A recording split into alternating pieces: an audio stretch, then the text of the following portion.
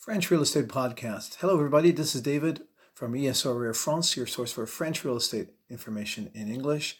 Today, we're going to touch on something that's very important to be aware of before you start looking at property in France, particularly if it's going to be your secondary residence. And that's a question that people ask. The English term we have is capital gains on a property. In French, if you're sitting beside me here, you can look on the computer and you see in the Service Public Français on the French government website, Impôt sur le revenu, plus-value immobilier. And what they're referring to here, plus-value immobilier, is the French translation for capital gains tax. And as I translate while I read the French here, is there plus-value on the sale of a property in France? Is there tax? Is there tax on a property in France once you've sold it? And as it reads currently right now, yes, there is, unless it's your primary residence, your principal residence. So this is really important for you to consider that if this is a secondary residence that you're buying, if you plan on turning around and selling it soon, you'll need to look at the idea if there's going to be an appreciation in value of that property that you're going to be taxed on this.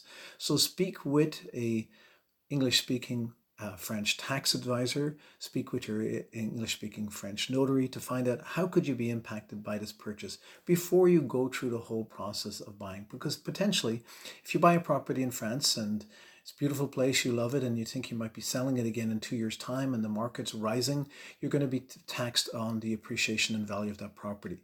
I'm not going to get into the details of the numbers and tax in that. That's better for you because those rules and regulations have changed over time.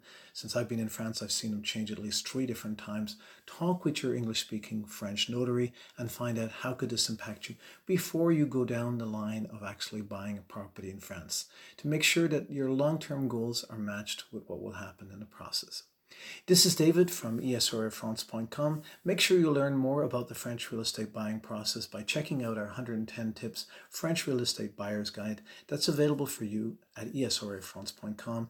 In addition, we also have available to you our exclusive buyer's course with 128 videos only available to you as part of that course. They're not available anywhere else online.